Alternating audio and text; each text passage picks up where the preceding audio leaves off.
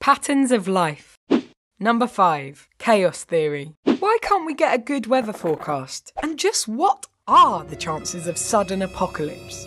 Chaos theory is the noble attempt to solve such quandaries by studying chaotic systems. These are systems where even a slight change to the input can cause a huge, unpredictable outcome. They led meteorologist and bank holiday ruiner Edward Lorenz to declare long-term weather forecasting utterly impossible.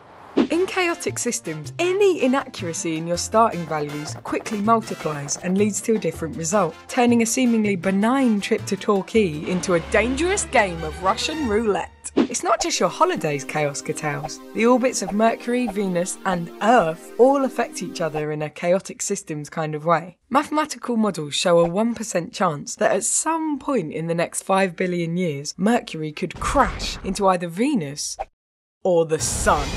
And chaotic systems are everywhere, ruining our best laid plans and turning weather forecasting into the twisted ramblings of a fantasist.